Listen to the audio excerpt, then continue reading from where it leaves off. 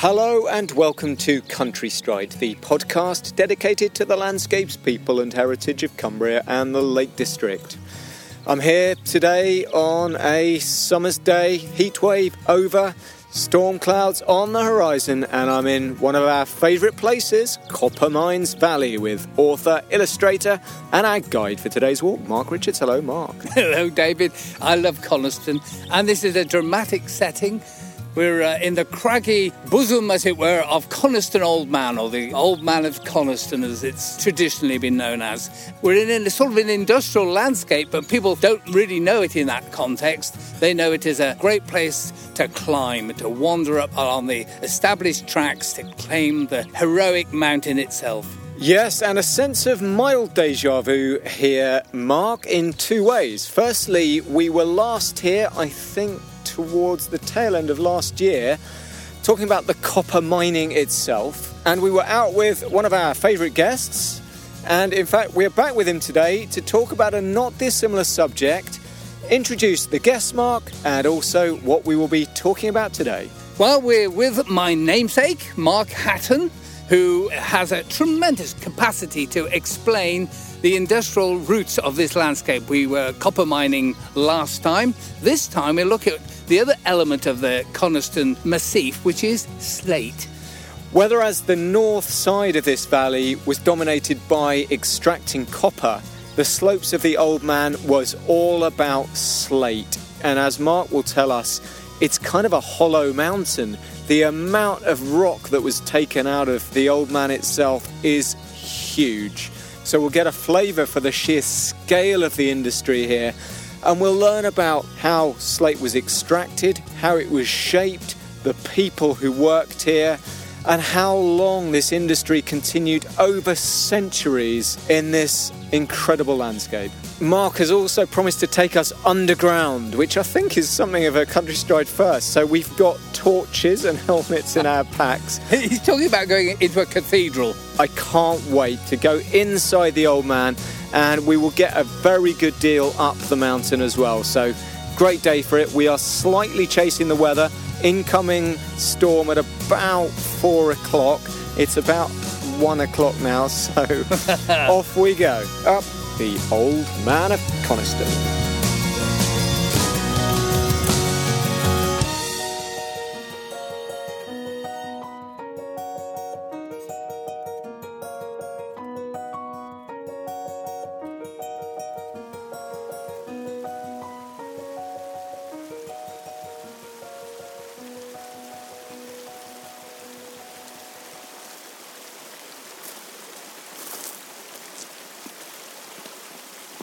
What a great spot to stand. I'm looking at the Coniston Massif, all crags rising in a great amphitheatre as I look towards the southwest, Raven Tor, and I can see Leverswater Beck coming way down into a bowl of scree and craggy slopes with quarrying elements, and there's even one bit that still seems to be a little bit active. It's a dramatic mountain scene. And to explain this amazing setting to us, I've got one of our star performers in this industrial heritage theme, Mark Hatton. Wonderful to see you, Mark. It's lovely to see you too as well, Mark. It's been a few months since we last met, but great to see you again. You have a great grasp of the industrial heritage of this landscape. You've gone into the bosom of the mountains. Can you explain what drives you to be involved with that heritage? Well, I think it started with just an insatiable curiosity for history and the way people lived and the way people made their living and what they've left us as evidence for that. And I kind of discovered for myself the mining heritage of the Lake District just a couple of decades ago, and then disappeared very strongly down that particular rabbit hole. And we're in one of my favourite places.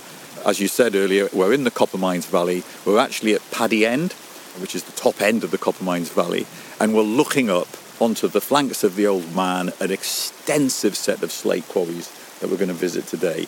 These hold my interest because they tell many stories about the way men worked, the techniques they used, the struggles and hardships they faced, and the success and some of the failures they had. And thankfully here, although some people might not say thankfully, they've left us a huge amount remaining to be able to understand what was going on here. You mentioned Paddy End then, and I think that's to do with the copper, but can you remind listeners why it's called Paddy End? Yeah, because in the very late 1840s and 1850s, a large number of Irish immigrants came to Coniston. During the potato famine, Ireland was emptying out, and a number of them came here and worked in the copper mines and then later worked in the slate quarries. Naturally. I mentioned Lever's Water Beck. The other beck coming down is Low Water Beck, isn't it? Naturally. There's a little bit of a story to do with low water. One of my other passions is mapping. It's just an interesting story. Maybe gives us a flavour of the sense of humour that the miners and the quarrymen had back in the day. When the Ordnance Survey first came here, about 1850, to map this area, they would inquire as to local people, what do you call that hill, what do you call that lake, what do you call that tarn, what do you call that river, whatever. And they would write diligently down all the names they were given, and then they found their way onto the map. And after a long day of questioning the local people, they said, one final question. What do you call that tarn right up high near the summit of the Old Man of Coniston? And the wag who was replying said, what do you think we call it? Low water? And that was written down, and it's been low water ever since. But up until that point, everybody knew it as high water, because it's the highest tarn in the hills. Well, the quarrymen who came up from Coniston will have come up the Scrow, and this upland area, it was known as the Scrow in various elements, and there's a quarryman's track, and that, of course, is the way that walkers go today. And it led up onto the mountain. Now, Mark, can you give us a sense of the timeline of what we can see in terms of what was the oldest active quarries and the more recent and latest ones that we can observe? Certainly. So we're looking up a big sweep of history as we look up the Old Man here. Now, actually, the oldest slate workings are the highest, because on the higher reaches of the hill, the slate outcrops. It actually pokes out through the ground. So whilst it's very difficult to get to that place, it's very easy to extract the slate. As we come down the slope, the slate workings become slightly younger, and when we get down to this level here, we have the only working slate quarry, Low Brandy Crag, just in front of us. Now, the highest slate quarry on here is a slate quarry called Scald Cop. Now, we have no definitive evidence of when that was first quarried. There is some speculation that it was very early, so the 13th century, and was quarried to provide roofing slate for Furness Abbey and Calder Abbey. I don't think we can definitively prove that, though. The earliest really reliable records of slate quarrying here is sort of mid-1600s. But in that time, the slate quarries are going to be described as quite well established. So clearly they're not starting in the mid-1600s, but that's where we first see them in the historic record. We're all aware of roofing slate, but this slate was used for various thicknesses, for various applications and uses. Yeah, I think the earliest definitive proof of the use of slate in the Lake District is we have a Roman gravestone in the Armoured Museum, dated to the 1st century, which is the gravestone for two Roman soldiers called Flavinus, and that is a beautiful slab of slate.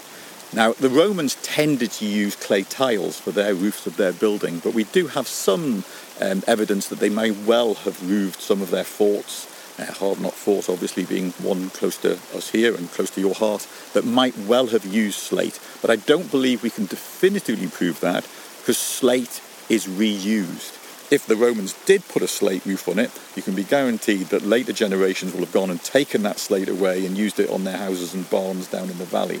Other than the gravestone, some of the earliest uses of slate was for bridging. They developed within the Lake District the technique of using slate to build clapper bridges. Hence Clapper's Gate. Absolutely, hence Clapper's Gate. So these are where you're using large slabs of slate to bridge gaps. And if the water you're trying to bridge is more than, say, 6 or 8 feet wide, you build pillars in the water and you put a 6 or 8 foot slab of slate to that pillar, and then another one to the next pillar, and another one to the next side. And I think some of the clapper bridges that we have dotted around the Lake District could be very ancient indeed. One of the best ones is at Troutbeck Park. Really beautiful clapper bridge up Troutbeck Park. Yeah, I know that one, and of course everybody knows Slater's Bridge as well. Slate forms a very good material for many building purposes. Obviously, the one we all know today is the roofing, but it also creates lintels and steps and pavements. Slate in different thicknesses and different qualities is used for many, many different applications over the years. Well, we've set the scene. We've seen the various applications of slate. We've got the timeline. What we really need to do is get our feet moving up that mountain to get closer to those quarries and particularly get to those caverns higher up, perhaps, before the rain comes.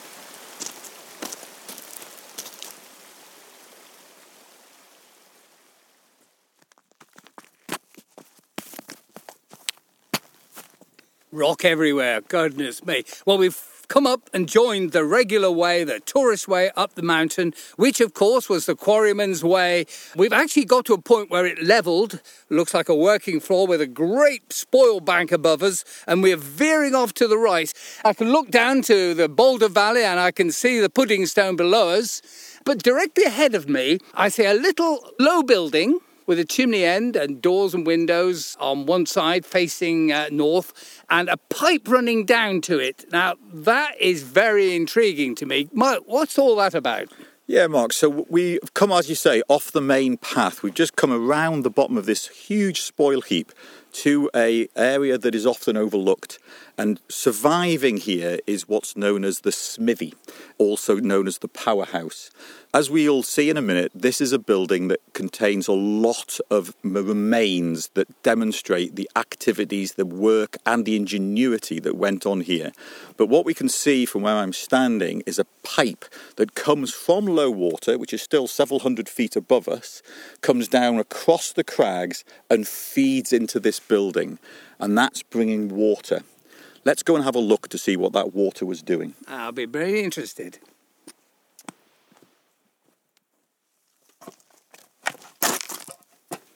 Wow, we've come into this smithy building. You can see the smithy where the forge would have been to our immediate left. Through a little doorway, we've come to an area with machines, let's say, all in front of us that date from, I would assume, the latter stages, the tail end. But this is significant and it really needs explaining. Can you give us the picture? Yeah, so what we're in now is the powerhouse. This was the building where power was produced to drive a generator for creating electricity and drive a compressor for creating compressed air. And the pipe we were looking at a minute ago that runs down across the crags from low water delivers the water at high pressure to a Pelton wheel. And the Pelton wheel is showing us in plain sight this turbo, this finned machine where water hits those fins, spins it extremely fast, and it's that turning motion is powering via belts the generator and powering by another set of belts the compressor. And then behind me we have this huge tank, which is what's known as an air receiver, into which the compressed air is pushed and stored. So this tank, big solid metal tank, is holding air at a very high pressure, and then from this tank we have another series of metal pipes heading up the spoil heaps and disappearing over the skyline. That's delivering compressed air into the mines themselves. And inside the mines and at the entrance to the mine, that compressed air is powering air drills and also powering air winches for moving the slate around, lifting it up onto the carrying mechanism for taking it down the hill. So this would have been a really noisy, really busy, but very important building in the history of this set of slate quarries and mines, dating to around about 1900, but used for the remaining decades of the mine before it closed in 1959. What really captures my thoughts here is that air compressor, because that transformed the capacity to power into rock to get more rock for less physical effort. That's right. Where this originated in the Lake District was with the creation of the Thirlmere Aqueduct. So when Manchester Water Corporation started building Thirlmere Reservoir, they had to build an aqueduct, a long tunnel through Dunmel Raise to carry the water on its beginning of its journey towards Manchester. And they used the latest tools and techniques to be able to drive that tunnel as quickly as they possibly could. And they brought the first air drills into the Lake District. And all the mine and quarry owners heard about this wonderful innovation that was being used at Thirlmere, went to have a look at it and couldn't believe the efficiency of these air drills. Because up until that point, drilling was done by hand. Miners would hold big metal pins, rods against the rock, and another miner would be slamming that with a big sledgehammer and laboriously manually driving a hole into the rock, which they could then fill with gunpowder, pack with clay, put a fuse in, set the fuse away, and run away, waiting for the blast, which would drop the stone, whether it was mineral for copper or lead, or whether it was slate, where we are today. And that was a slow, laborious, very energetic and very wearing process, because men swinging sledgehammers underground for all their lives soon wore out. And they couldn't go far in anyway. That's right. The depth that they could drive those holes was limited. But once the mine owners and quarry owners saw these air drills, they thought, we need some of that. So they maybe bought the old equipment off Thirlmere once they'd finished driving the aqueduct, and then they had to install the compressors, which we have in front of us, and then they could feed compressed air to these machines that were used underground, and they radically increased the speed at which they could drill and the depth at which they could drill. Therefore, they could blast more rock. In an endeavour to get this pneumatic power to all the workings, you've got a lattice work of pipes running up the mountain into the caverns. That's correct. People walking up the Old Man might often step across these pipes and think, what on earth are these things doing? They're delivering air, distributing it around from this compressor house up to all of the workings. New pipes were needed to take it to different faces and constantly repairing leaks and what have you. But all of these pipes, like so much other equipment, is now just spilled all over the hillside. In many ways, thankfully, when these mines closed in the late 50s, early 60s, there wasn't the need to clear up after themselves. So all of their machinery and equipment, to the extent that it wasn't taken away by the scrap man, and where we are here is very difficult for the scrap man to get to, has been largely left in situ, and so we can still go and see it and understand it, albeit its rusty remains. To walkers, irritating. To industrial historians, a gift. We'll come out of that one space with the pneumatic gizmos, engines, the powerhouse end. We come back into the smithy. There's a bit of timber, big chunk of oak on the ground. Can you explain what we're looking at, Mark? Well, let's first understand what the smithy is needed for. Smithies were an essential part of every mine and every quarry. Because underground they're using metal tools, they're drilling into rock. And those tools have to be re-sharpened and refabricated on a very, very regular basis. And that was the job of the smith. And he had his smithy, ideally as close to the working faces as possible.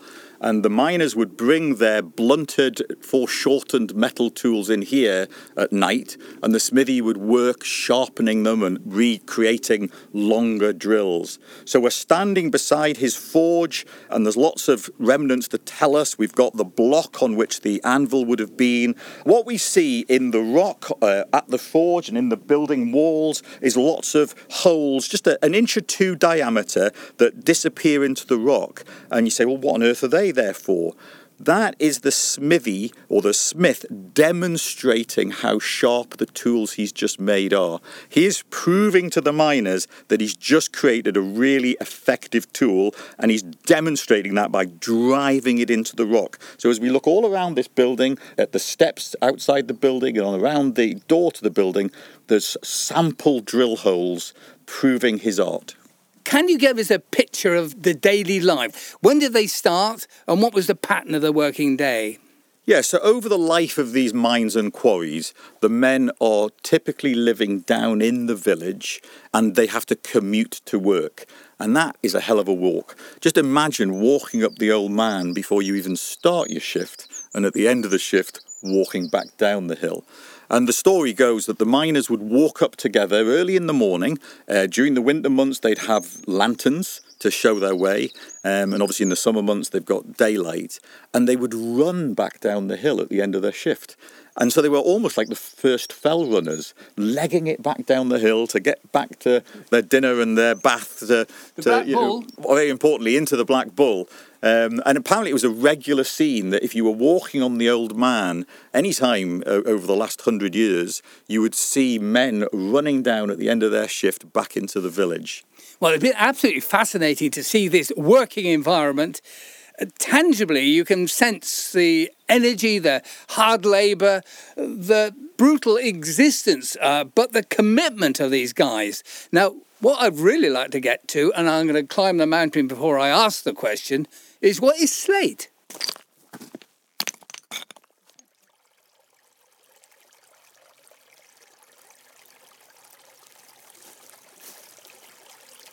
We climbed a bit higher, but it's given me a chance to look back north. It is an impressive sight looking to Weatherlam and Black Sail, that wonderful ridge to the north. Many people do the horseshoe, where they go up Coniston, Old Man, Brimfell, Swirlhow, Weatherlam, and come back down to Coniston. It's a great fell day. It's a great opportunity to talk geology. You've got the volcanic rocks here. And slate, where does that fit into that story? Slate and the creation of slate is actually quite a complicated geological phenomena. Now, slate doesn't describe a particular type of stone. It describes a particular property of stone. So any stone that cleaves, the miners would call it stone with bait, which means it splits into evenly sized thin sheets, can be described as slate. So how does these rocks that create slate, how are they created in the first place? Well, there's two different groups of slate. There's volcanic slate, and that's what we're looking at today. But there's also sedimentary slate, and we can see sedimentary slate deposits just as we look south from here down into the valley itself. So let me start with volcanic slate. We're in the Borrowdale Volcanics here. We're right on the edge of the southern edge of the Borrowdale Volcanics, which is a very volcanic, very lively area of the planet hundreds of millions of years ago, 350 to 450 million years ago. The volcanoes, all their superheated materials coming up from the crust, bursting out to the surface. And one of the things that's venting out in vast quantities is volcanic ash and dust. We saw that a few years ago in Iceland, where all the planes were stopped because of those massive dust clouds spewing out of the volcano that nobody can remember or pronounce its name. Well, that was what was happening over all of the Central Lake District. And huge quantities of ash and dust are being deposited in thick beds all around this area. But then the weight of that starts sinking through the crust of the earth. And over the millennia, other deposits, other rocks and magmas are flowing across the top of that, which creates pressure and compresses those beds of material, squeezes them together. And then at some stage, heat is being produced as they're being pushed further down into the earth, and the earth itself, all the tectonic plates are grinding around, creating temperature. Not massive temperatures, probably a couple of 100 degrees. And that's the recipe you need to produce slate. You need pressure and an oven, a couple of 100 degrees. Leave that to cook for a few million years. So these beds of material, the minerals, the crystals within them, realign by the pressuring process. And as the pressure squeezes down, the crystals reform bedding or lines to right angles to that pressure. And that is what gives the slate cleavage. It will split across those lines of crystals that have been formed by that pressure. And then stir the mix a bit. Then have all this thrusting upwards and all this folding of the earth. The bed that we're in now is almost a vertical bed. That would have been laid down horizontally, but over the millennia and as the earth is forming and moving around so much, that bed is completely uplifted to create a near vertical deposit of slate that had this wonderful property of cleavage. You mentioned that there are two distinct forms of slate and how it is formed. This is the volcanic. What was the other one? So the other one is sedimentary. As we look down from the mountains into the valley of the Vale of Coniston Water and across to Windermere, those rocks are formed by a sedimentary process. So that's muds and silts being deposited in shallow seas and deltas and riverbeds, washing down fine grains, clay material into the valley floors, and that settles down into beds of thick muds and silts. How does it get dense? Exactly the same process as we set up here, but that forms such thick beds, and it's pushed down into the crust of the earth where it gets heated and the pressure is applied that develops slate. There's one other ingredient down there that we don't have up here, and that's carbon. So down in those shallow seas, we have lots of critters, lots of slithering, swimming, growing animals and plants. In the Ordovician seas, it's alive with creatures. Those die and settle in the same muds, and they're made fundamentally, like all organic material, is made of carbon. And so the slates that you tend to find in the sedimentary deposits tend to be darker slates. Brady Quarry is a really thick, dark black slate, and Kirby Moor, which is another sedimentary deposit off in the distance from here, is a very dark, bluish tinted slate. Those are created by the carbon content, and many of those slates don't split quite as finely as the volcanic slate, and they tend to be used for slab quarries, which is used for sort of work surfaces and building materials and paving, and that tends to be what those lower quarries are used for. You mentioned about the various slates, like the Brady slate, Kirby Moor. There are other notable slate quarries in the Lake District, like Coniston, you might say. Can you give us a bit of a picture of what variety there are, the greener slates? I think we can generalise that there are 4 or 5 beds of slate deposits through the Lake District. There's the northern deposits that are clustered around Borrowdale, through Wyfoot and up Rig Head and across to Honister, and they're a green slate. So they are volcanic slate, and the chlorite crystals within that slate gives it that green hue. Now, just near us here, just a few hundred yards down towards the valley from us here, there's another green slate vein, and that comes through Kirkston, Pet's Quarry. It comes through to Elterwater, across the Tilberthwaite Valley through Hodge Close, and then comes over the quarries that I can see from here, which are ironically called the Blue Quarries, but they are green, goes over the flanks of the Old Man through Brosson Quarry and gets to Broughton Moor, which are all big quarries that were quarrying green slate for centuries. What we're standing on right now is what's known as a silver grey band of slate. And again, this starts over in the Tilberthwaite Valley at Penny Rig and then Betsy Crag. It comes through all the Old Man quarries that we're looking at today, goes over the back of the Old Man into Cove, and then goes across to Walner Scar quarries.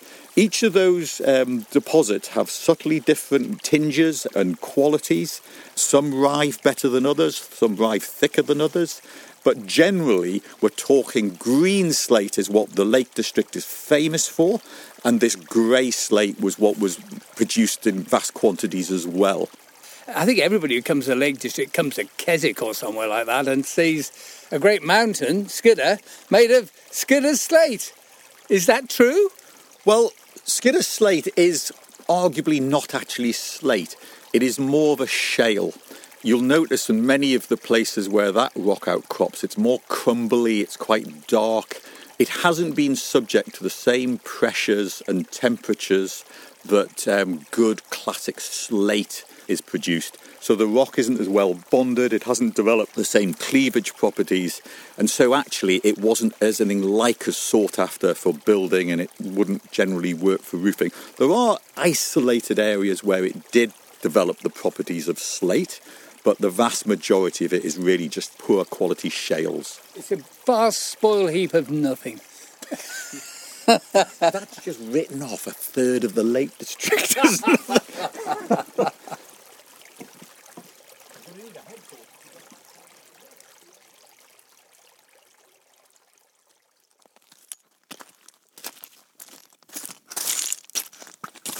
We've come away from the smithy and rejoined the regular tourist path.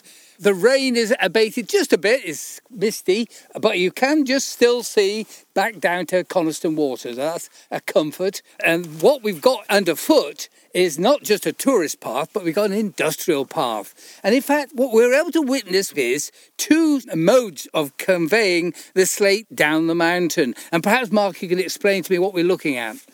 Yeah, so anybody who walked up the Old Man on this main path will be familiar with this area. It's a very roughly steep path through big lumps of slate with cables lying around the place. But as you say, Mark, this reveals two different forms of transport for bringing the slate down the hill. The Old Man quarries are high up on the hill and it's a steep descent back down to the village. So transporting the slate was always problematic. The earliest solution was using sledges.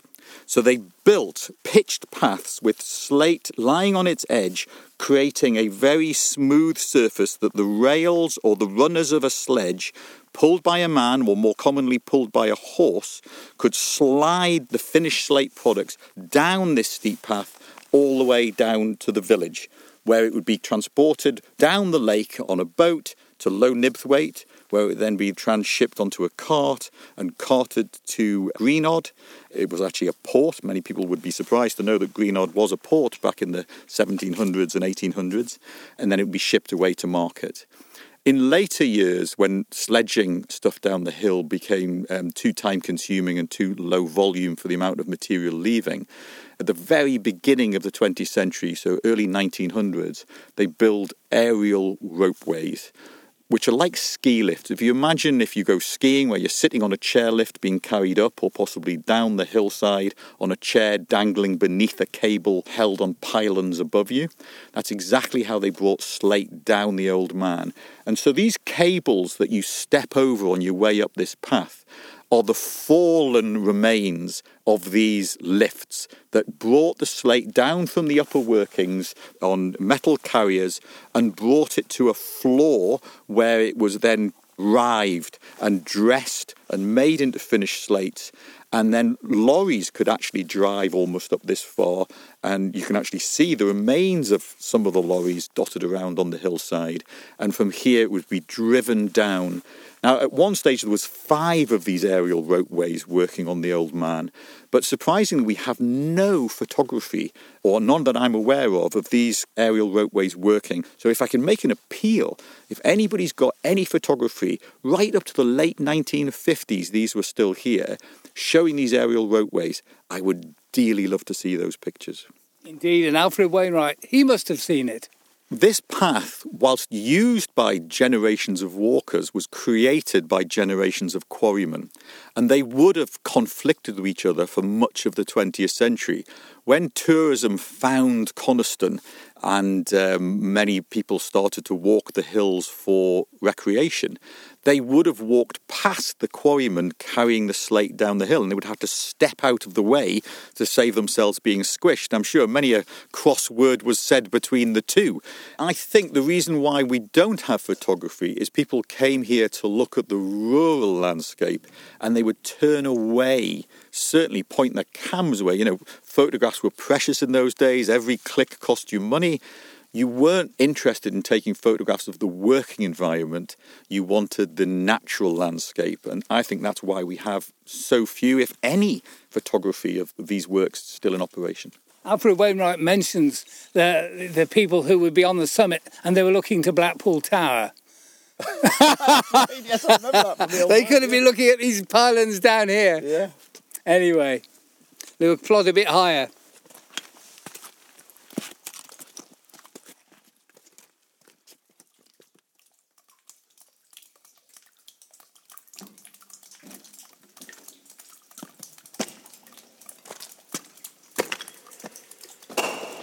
Crikey me, Mark, where have you brought us? We came in through a modest little cave door, as it were.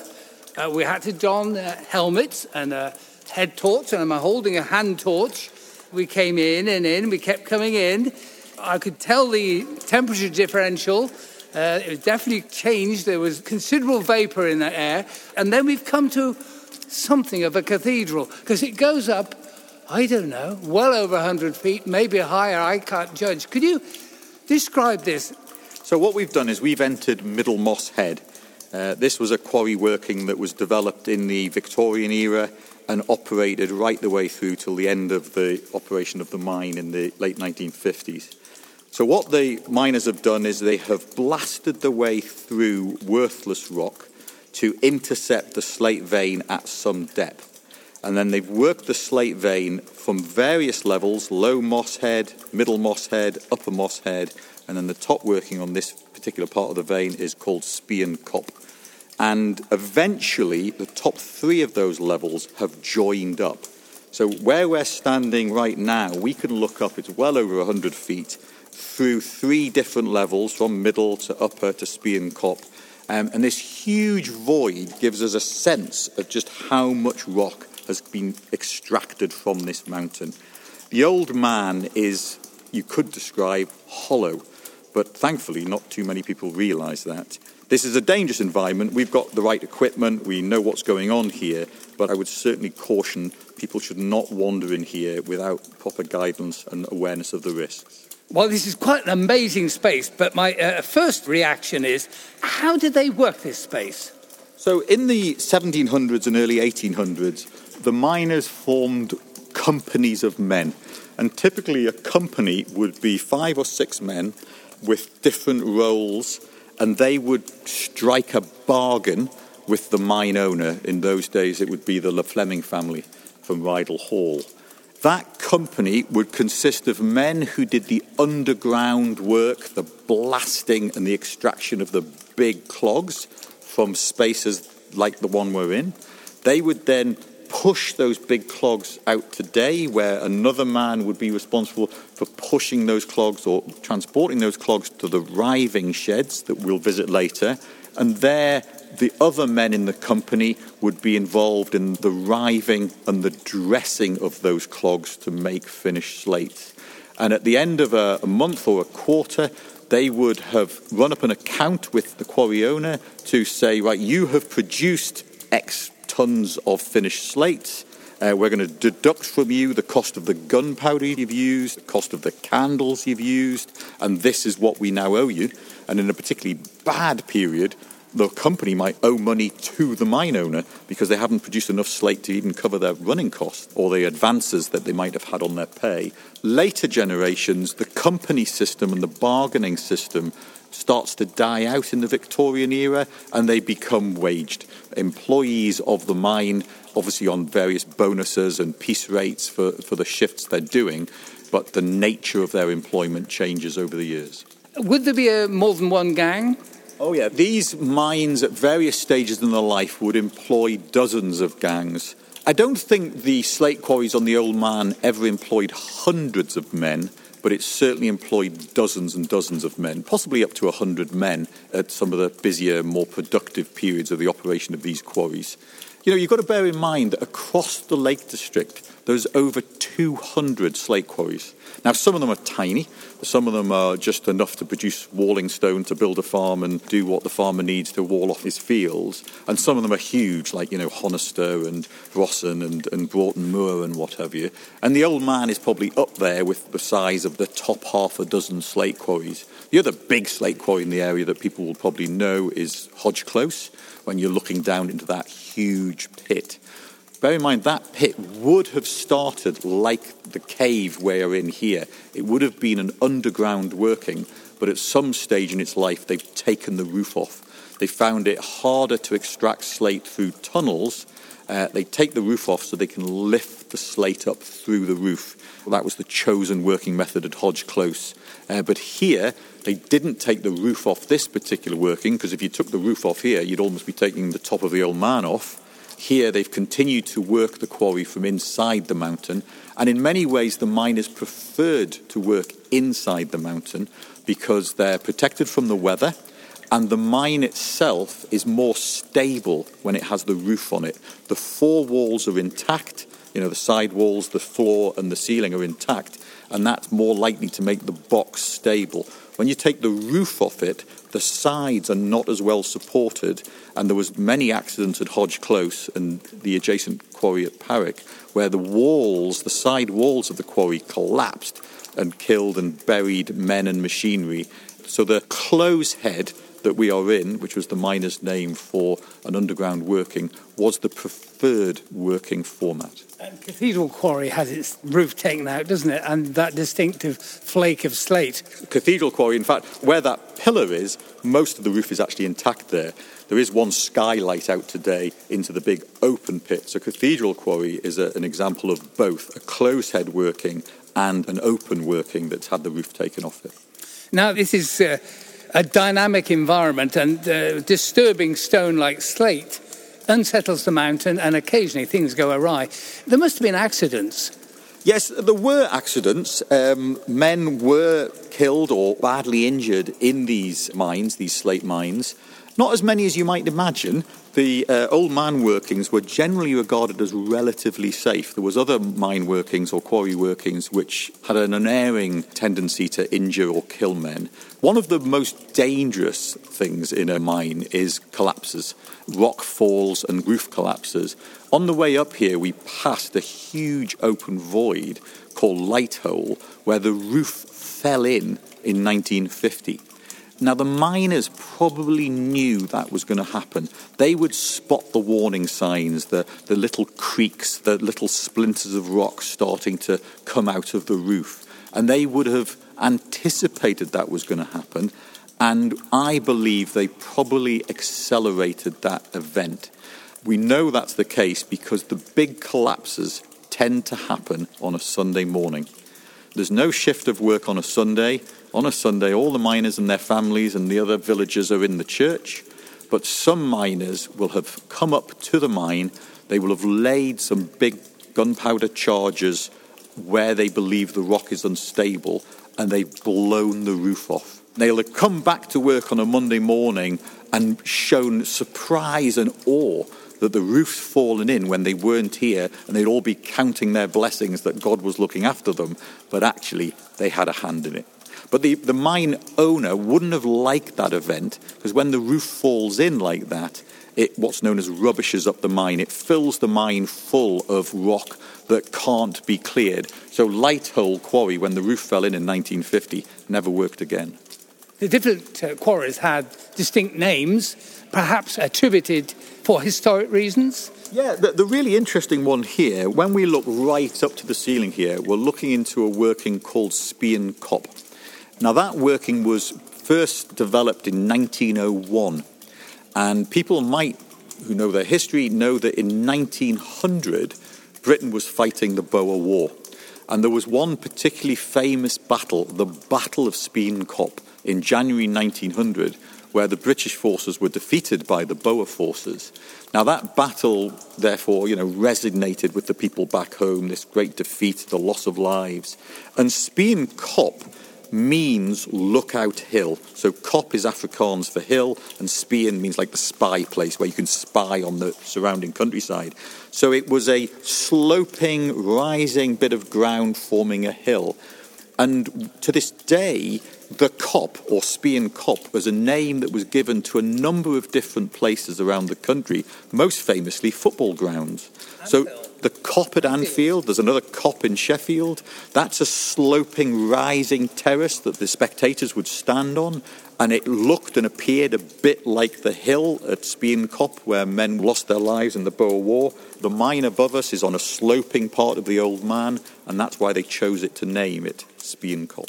Well, I'm staggered and in complete awe in what I'm seeing. I can see the mist in the air. It's amazing. But I believe we're going to go a little higher to get a further sense of wonder before we find safety of the outdoors.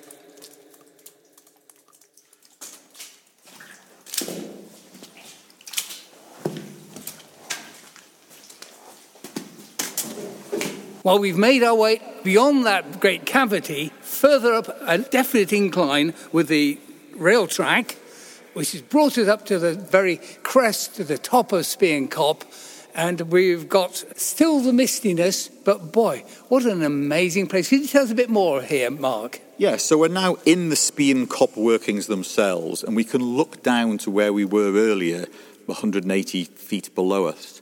All these workings were connected up during the early 20th century or middle 20th century to allow rock from here to be lowered down several levels and then extracted further down the hill where it was lowered down on the aerial ropeways. But the men who worked up here are working on a very high and very exposed face of the Old Man. Many of them probably would have spent the night up here. Some of them might have commuted backwards and forwards from the village, but that's a hell of a commute. Working up here must have been extraordinary. And there's one particular story that took place in 1937 that I think illustrates the severity of the conditions they faced. So the men were working in here one day, and they were aware that it was snowing outside. In fact, it was snowing so heavily, quite a lot of them decided, it's time to go. We need to get down the mountain because if we don't, we're going to be in trouble. 2 men decided to work on and earn a bit more money. They then eventually themselves decided time to go. 4 o'clock in the afternoon, it started to get dark. They went outside and they were horrified to find just how deep the snow was and how almost blizzard conditions it were. They set off down the mountain and then they were caught in an avalanche. Both of them were tumbled over and over in the snow, and one of them managed to free himself of the snow, got up, but could not find his work colleague. Looked around for him, couldn't find him in the deep snow, was getting terribly cold, so he went down the hill to raise the alarm. The miners had one initial look for that man, but couldn't find him, and they decided they had to go back to the village to get some more clothing and get some more lights and get some more volunteers to help them. They went back down to the village and they came up in the dark, 7:30 at night, with lanterns. Much of their warm clothing was literally dressing themselves in Hessian sacks. And they were determined to find this chap. But the wind was howling and the snow was falling. It was really difficult to find him. But thankfully they did. This man had been under the snow for hours and hours, but he managed to have his hand just poking out of the snow, and they found him. They carried him down in a very frozen and distressed state. They warmed him up by the fire at their Saddleston bank and then carried him down to the village, and he did survive. But it just reflects the severity of the conditions working up here, the risks they took, but also their desire to look after each other.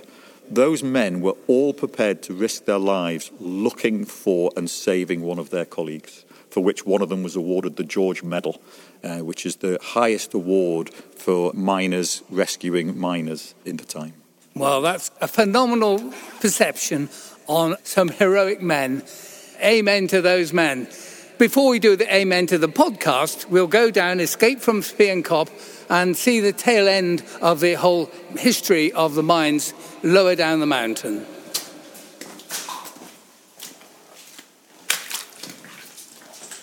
Feeling warm already.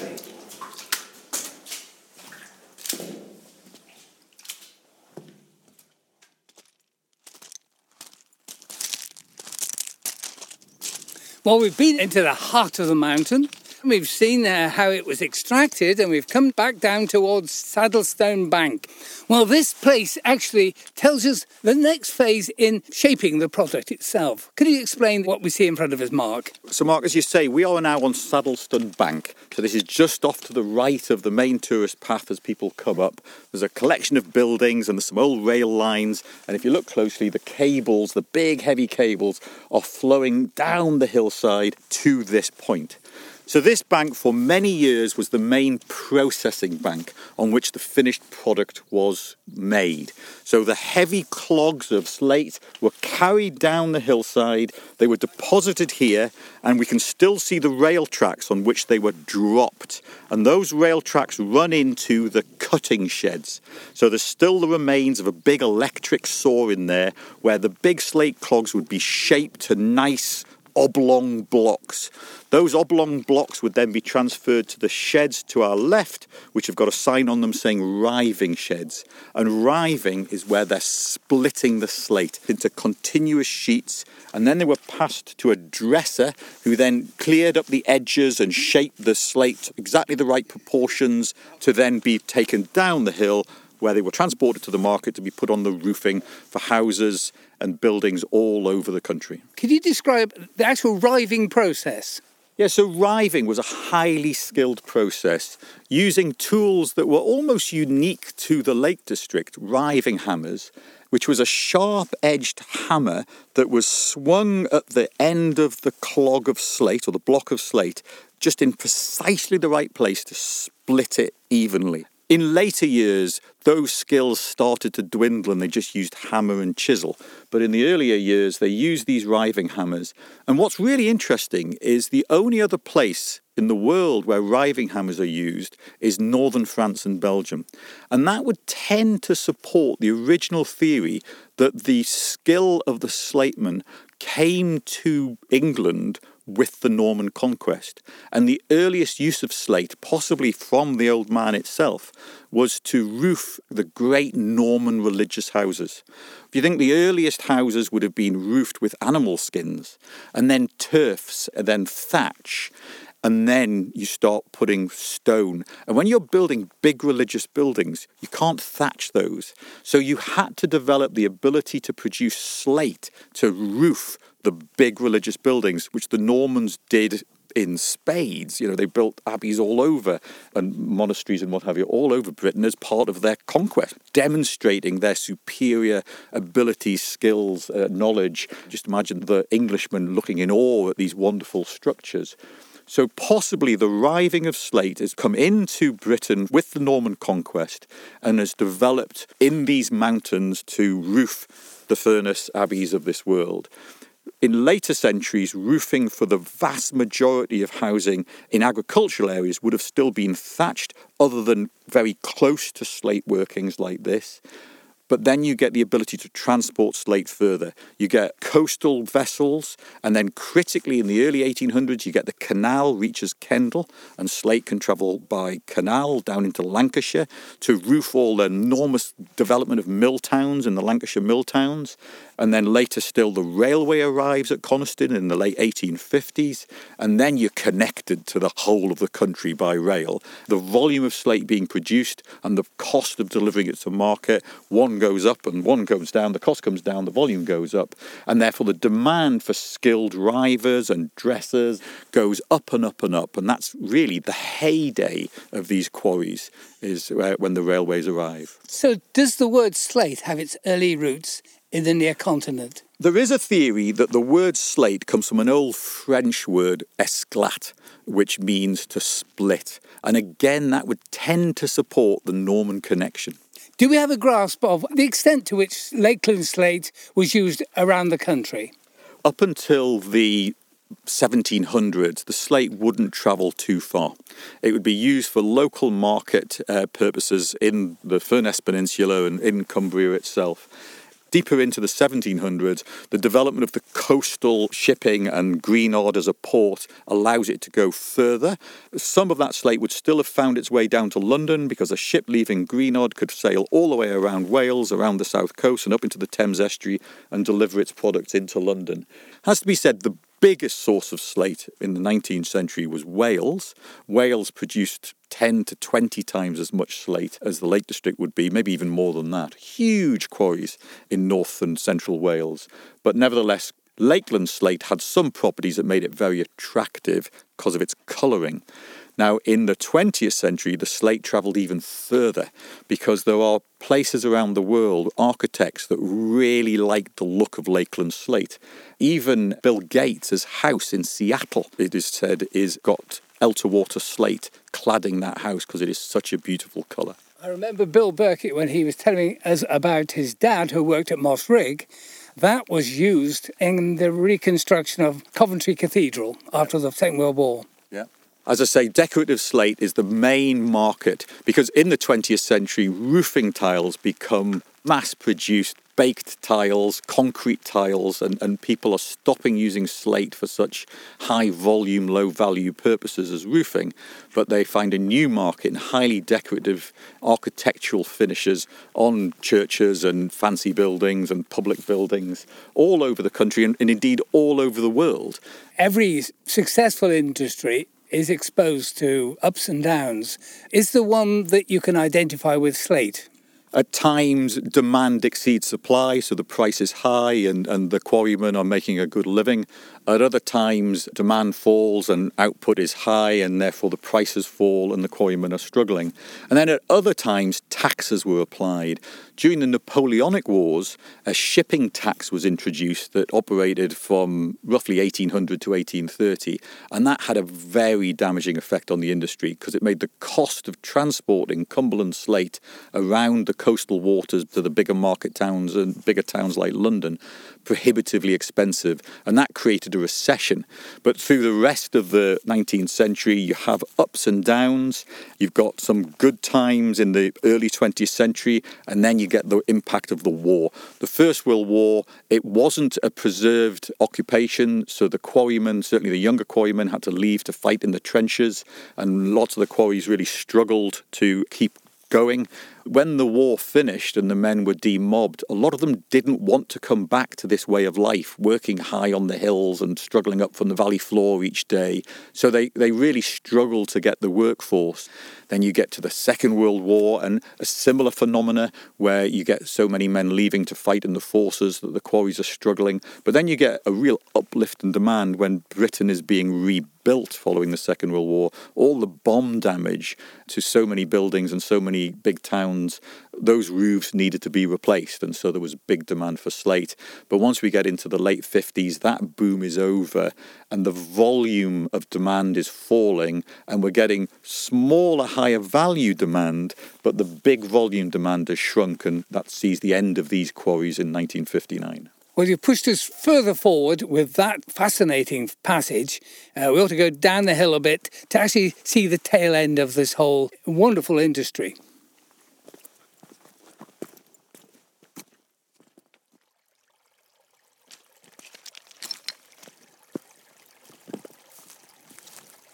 Despite the weather and the descent being a bit slippery because it's quite slick when the rocks are wet, we've come down quite safely, thank goodness for that. You come down to the low bank, spoil bank. So I'm looking across to Weatherham, but no, it isn't there. Complete missed it out. Actually, at the foot of the slope there, I noticed, looks like a chassis of a vehicle of some sort. Mark, what on earth would that be? Yeah, so beneath Low Bank here, we've got the remains of a lorry. And this would be one of the lorries that was used to take the slate away from the mine in its final few decades. That lorry was just been abandoned up here. It used to sit on top of the spoil heap, and at some stage it's been pushed off. And now we have the sort of skeleton of the chassis, the remains of the engine, the brakes and the axles. And it's just lying there sort of reflecting the corpse that is this quarry now. It's a beautiful corpse in many ways, and possibly the thing that people will see most clearly when they look for this quarry is the massive spoil heaps. They are remaining forever in the landscape. Every one of these rocks that we see on these huge spoil heaps has been lifted, carried, transported, and then tipped. Every one has got the fingerprints of miners and quarrymen, and there are millions and millions of them, hundreds of thousands of tons of rock. In many ways, slate quarrying is a tremendously wasteful exercise. Something like 95% of all the rock that is extracted is effectively thrown away, and only 5, maybe as much as 10% is sold to the end market. So these spoil heaps will remain forever as the legacy of the miners that worked here.